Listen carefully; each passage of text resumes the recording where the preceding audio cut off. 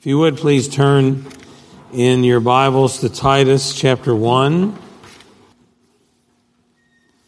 Titus chapter 1. I'm going to pick up a verse where we ended last week and continue on through the end of the chapter. So to pick up the text at verse 9, it's the conclusion of the qualifications for an elder or a pastor. And let's begin at verse 9. He must hold firm to the trustworthy word as taught, so that he may be able to give instruction in sound doctrine, and also to rebuke those who contradict it. For there are many who are insubordinate, empty talkers, and deceivers, especially those of the circumcision party. They must be silenced, since they are upsetting whole families by teaching for shameful gain what they ought not to teach. One of the Cretans, a prophet of their own, said, "Cretans are always liars, evil beasts, lazy gluttons." This testimony is true.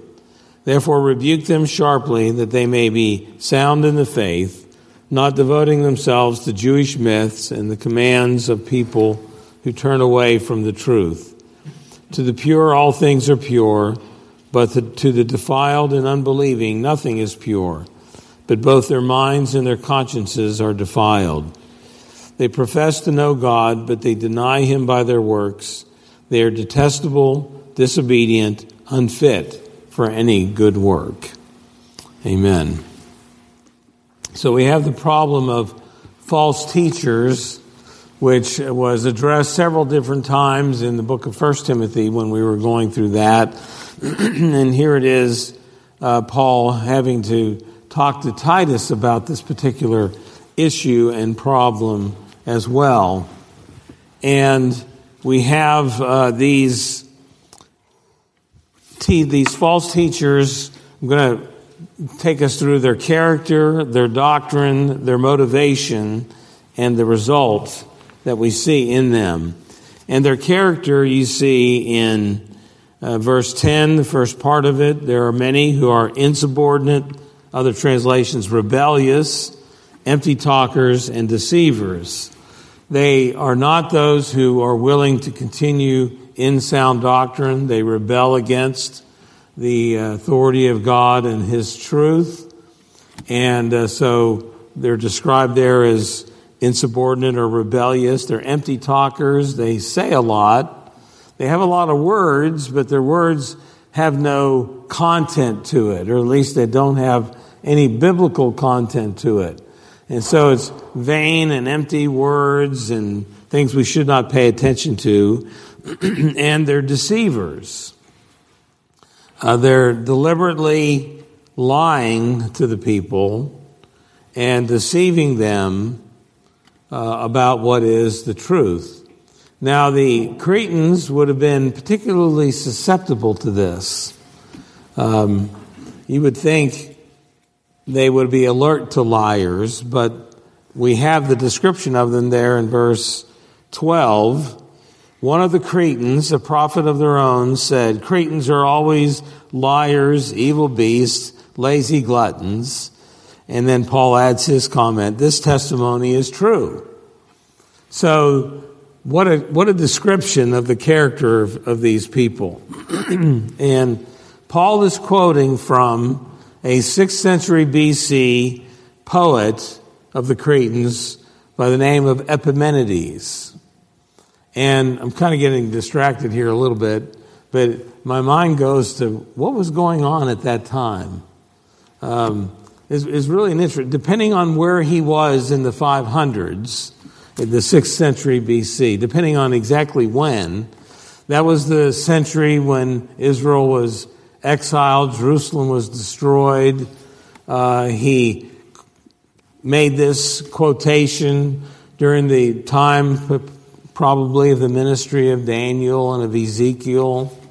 If it's later on in the century, he would have been around when Ezra and possibly Nehemiah were beginning their work and rebuilding. It's just kind of an interesting time period when this quotation comes from, and yet it was known to Paul, and he affirms that it's true, that the Cretans themselves are liars, evil beasts, lazy gluttons. And so they would have been susceptible to the deceitfulness of these false teachers. They, in their description, they're self-centered, they're sensual, they're given to their own interests, and it's so they would have been wanting to hear something new, something novel, something unusual, and so they would have been willing to give in to all sorts of teaching. The book of Ecclesiastes tells us, all things are full of weariness, a man cannot utter it, the eye is not satisfied with seeing, nor the ear filled with hearing. In other words, it's never enough. There's always something more desired or something more wanted. And that seems to be the case with the Cretans. They're wanting the latest things. If you look back at Acts 17, when Paul is at the Areopagus in Athens, the place where the philosophers gather, they gather together to hear the latest thing. They wanted the newest bit of gossip that's around, and this seems to be the situation with the Cretans. And so when these men are described as rebellious, empty talkers, and deceivers, they particularly fit what the Cretans would be wanting. In 2 Timothy 4, Paul talks about Timothy to preach the word, and he says, "For men will not always endure sound doctrine, because they will heap for themselves teachers who will teach them what their itching ears want to hear." And our day is really not so different from the Cretans. Self-centered, sensual, desiring the latest thing, and they follow after the latest thing, what's new and novel and unusual. If we continue down the text a little bit more described about these, the first part of verse 15 is, to the pure all things are pure, but to the defiled and the unbelieving, that's the false teachers, nothing is pure, but both their minds and their consciences are defiled. So these false teachers are defiled and corrupt. In verse 16 as well, they profess to know God, but they deny him by their works.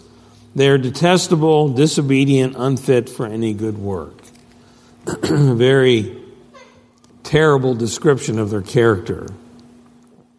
And some of them would have come from within the church. False teachers who had claimed to know the Lord, but their lives and their teaching are corrupt. And some of the specific areas of doctrine that Paul cites, the last part of verse 10, he says, especially those of the circumcision party. The Judaizers were continuing to be a plague on the church. And the Judaizers were those who affirm that it's not justification by faith alone in Christ alone, but you need to become a Jew first. You need obedience to the law, and then perhaps trust in Christ. And Paul wrote a whole letter on that in the letter of Galatians. But that's who he's referring to when he's talking about the circumcision party, the Judaizers who were loading on people the works of the law and not just faith in Christ. And it was a false doctrine that was definitely a plague on the church then and in various forms ever since. Because there's always the appeal and the allure of gaining favor by our own works and obedience instead of resting in Christ alone. The other description of their doctrine is in verse 14. They devote themselves to Jewish myths and the commands of people who turn away from the truth. And we saw that in 1 Timothy, the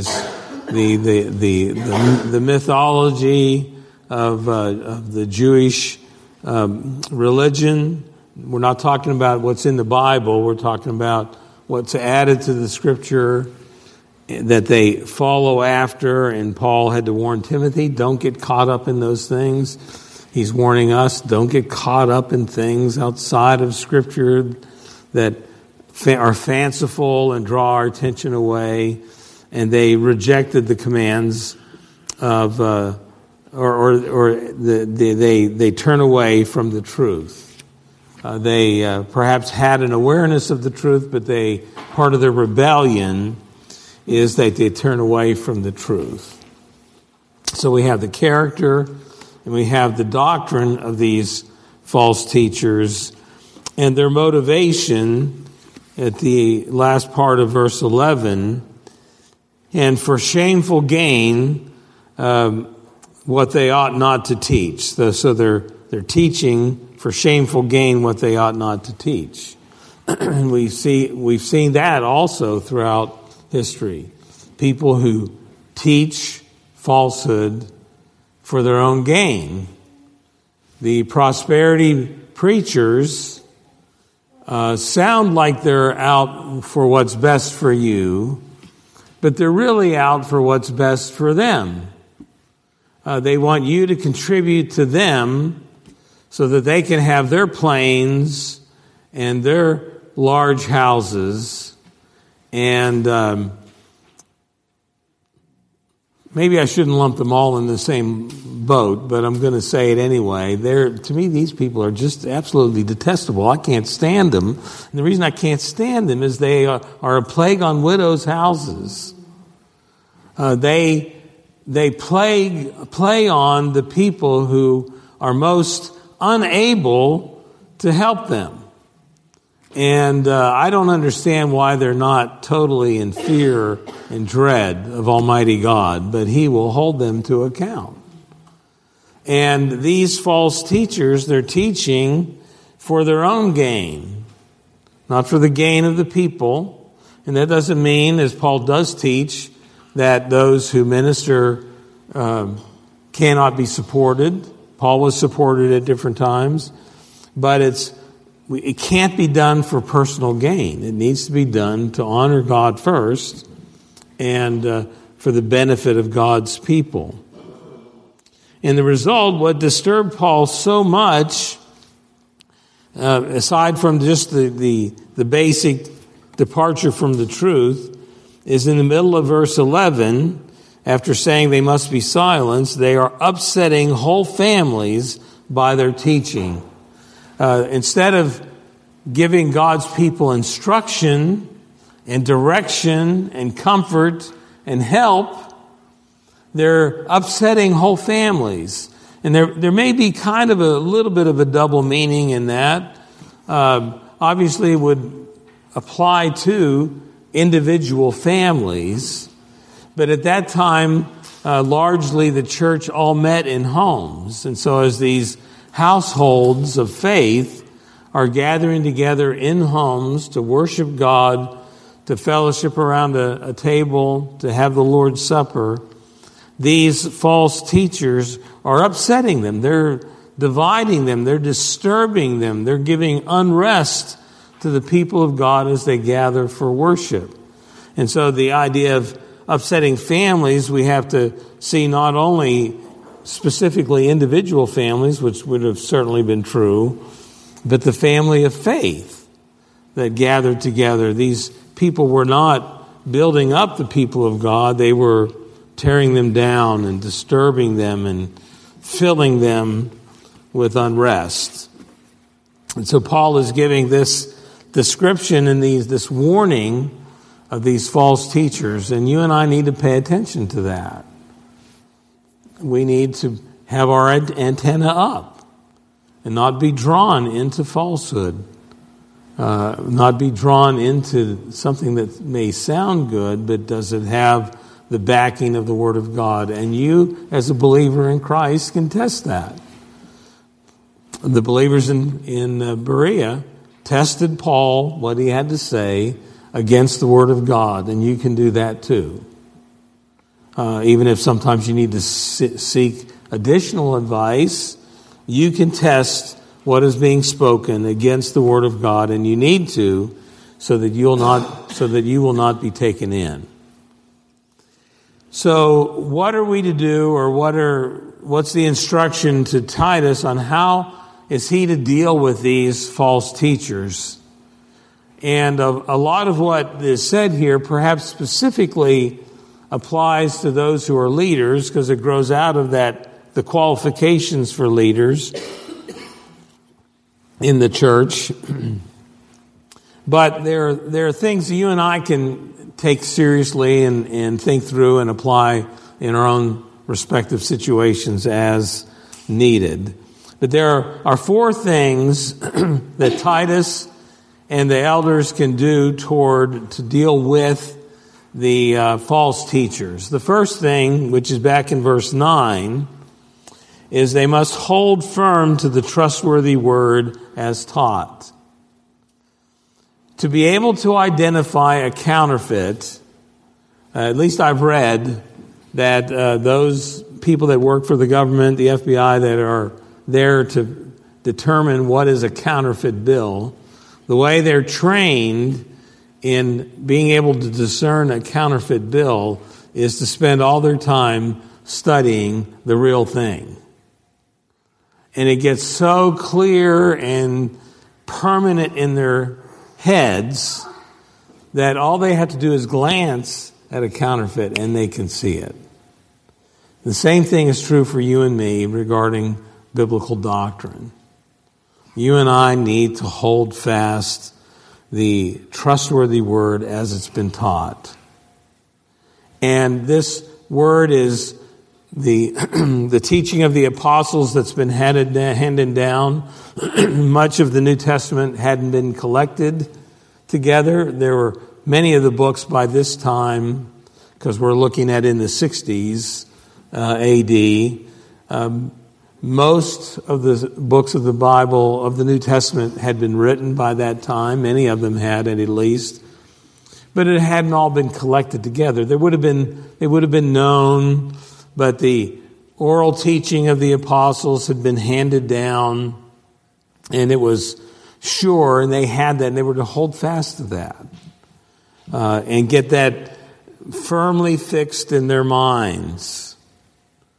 And you and I, that's a way you and I can protect ourselves against falsehood, is that we get ourselves grounded in the truth, the trustworthy word that has been handed down to us. Now, you and I have the completed scriptures, so we have it in front of us, and we need to make it our objective to get that firmly fixed in our minds, so that, and you can use the helps of our confessions and catechisms as it teaches us the content of the scriptures, and it kind of helps us lay those things out in an orderly way. And those things can be a real help to you in grounding yourself in the truth, so that you can identify the counterfeits when they come up. The second thing to do is, it's still in verse 9. I'm going to come back to one other thing that the leaders are to do with this trustworthy word, but regarding the false teachers, so that they can rebuke those who contradict it. So the first thing is to rebuke. It means to speak against. From a person in authority, he would be in a position where he could rebuke the person who is going astray. You might not feel always that you're in the place to do that, but you can. The word rebuke, translated rebuke, means speak against. And you can equip yourself as you're able to be able to defend the truth and speak against the error and point out the different things. Again, you want to be humble in doing that, not arrogant, and you want to not get yourself in a situation where, you're in over your head with someone, but at least you can, in your own mind, speak against it and guard your own heart to the falsehood. So the first thing that the leaders were supposed to do is to rebuke those who contradict that sound doctrine. And it's a very important thing for the church to stand for the truth and correct those who are teaching the wrong thing. The third thing, so the first thing is be grounded. The second thing, rebuke those who contradict the truth. The third thing you see in verse 11, they must be silenced. Now, that would mean at least for sure that you silence their arguments by valid argumentation against them. Silence their arguments, at least in your own mind, by, again, grounding yourself in the truth and seeking out answers for their falsehood. In the case of the leaders of the church, there are times when they have to actually tell the person they need to either quit teaching or leave. And they have the authority to do that, to guard the people of God, the church of God. So you can silence them by the argument or defense of the truth. There are times you can silence them, the leaders particularly, by forbidding them to speak. And the leaders of the church needed to do that. Being in a Presbyterian church, there are certain orders of things that protect you and the church from someone coming up here and just saying whatever they want to say. Years ago, Pastor Mark Wheat, he was a personal trainer in one of the gyms in town, and the person who ran the gym or owned the gym was kind of more of a charismatic kind of person, and he came to Mark one day and said, I have a message that I need to take to every church in Tyler. And I don't think Mark said anything to him, but I know Mark told me what he was thinking at least. And what he was thinking was, well, that'll never happen at our church. Because if someone walks in the door and says, God has spoken to me and I have a message for the church, my response, our elders' response is going to be, well, he didn't speak to us. And so, no, you're not going to get there. There's a protocol, there's a step that one of the callings of the elders is to guard the pulpit. And no one can enter the pulpit without the permission of the elders. So someone can't just come in. They are silenced. And the leadership of the church definitely has that right and responsibility to silence false teachers. And then the fourth thing that they are to do is, you see in verse 13,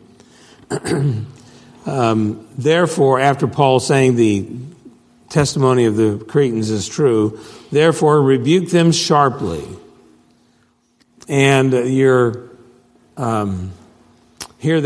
a little bit of even more forcefulness to the rebuke here.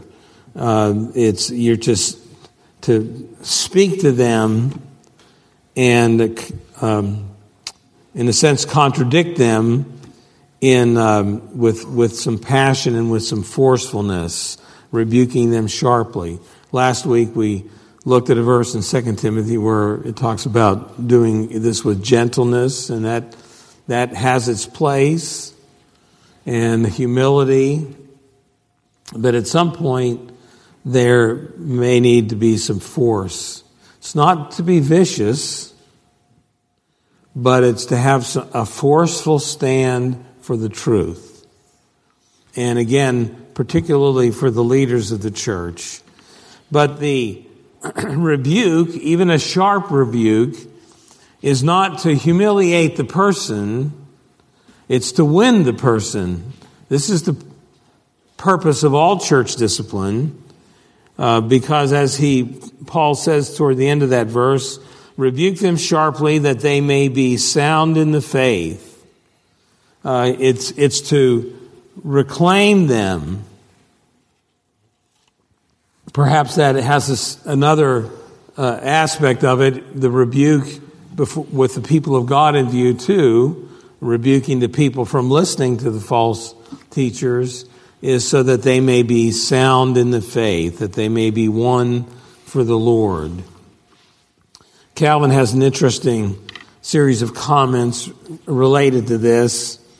He says, here is the supreme power with which pastors of the church, by whatever name they are called, should be invested, namely to dare all boldly for the word of God, counseling all virtue, glory, wisdom, and rank of the world to yield to obey its majesty, to command all from the highest to the lowest, trusting to its power to build up the house of Christ and overthrow the house of Satan, to feed the sheep and chase away the wolves, to instruct and exhort the docile, to accuse, rebuke, and subdue the rebellious and the petulant, to bind and loose, in time, if need be, to file and fulminate, but all in the Word of God. And so there's this strong exhortation to the leadership in particular, but you can be guarding yourself against this, to rebuke, to silence, and to rebuke sharply those who are teaching false doctrine. And just in kind of a final kind of drawing several different things together, why is it that the leaders, in a sense, why do you have to be on your guard against this false teaching? There are three things, particularly the role of the elders. If we come back to verse 9, the first thing is they hold to the trustworthy word so that they may be able to give instruction in sound doctrine. You want to be grounded in truth so that you can share that with other people, your Christian friends, others who may be struggling in their faith. You can be a real testimony to them or a help to them, pointing them to the truth of God's word. The leaders of the church particularly are called on to teach God's word to the people, to build them up in their faith. That's our goal. It's our desire to instruct in sound doctrine so that the people of God will be guarded against falling away. A second purpose would be to protect families. These false teachers are disturbing the families. They're upsetting whole families by their teaching. It's our calling to protect them, to build them up, to give them peace, to give them guidance so that they may be strengthened. Not upset them, not disturb them, not divide them, not to give them unrest, but to give them peace and rest in the truth. And that's part of our calling. We need to protect families, protect believers in the Lord. And then that's not only protecting individual families, protecting the family of faith that's gathered here. And then to promote purity. At the beginning of the chapter, it talks about that Paul was an apostle for the knowledge of the truth, which accords with godliness. It was Paul's goal and purpose as an apostle to encourage godliness. So there you see in verse 15, to the pure all things are pure. So Paul is wanting us to encourage purity in God's people. If we know the truth and we're grounded in the truth, then one of the fruits of the truth is godliness and purity. And that's something we want to promote and encourage. And we'll all struggle at times. We may stumble and fall, but we want to put them back on the path and encourage them, guide them with the truth so that purity might be a characteristic and quality of our lives. And so the encouragement for you and for me is that for us to hold fast to the truth and build one another up and defend the truth against the errors that will come our way, so that we might live in a way that's godly and honoring to the Lord and faithful to His truth. Amen. Let's pray. Father in heaven, thank you so much for your word. Thank you for the warnings you give us for those who speak falsely. We ask, O Lord, for you to help us to be grounded in the truth, that we might be alert and ever vigilant, to not be lured away by the latest thing, but we might hold fast to the faithful word that you've given to us. Bless our church, bless our leaders, help us to be faithful in protecting your people and guiding them in the path of righteousness for your name's sake. And we ask all this in Jesus' name. Amen.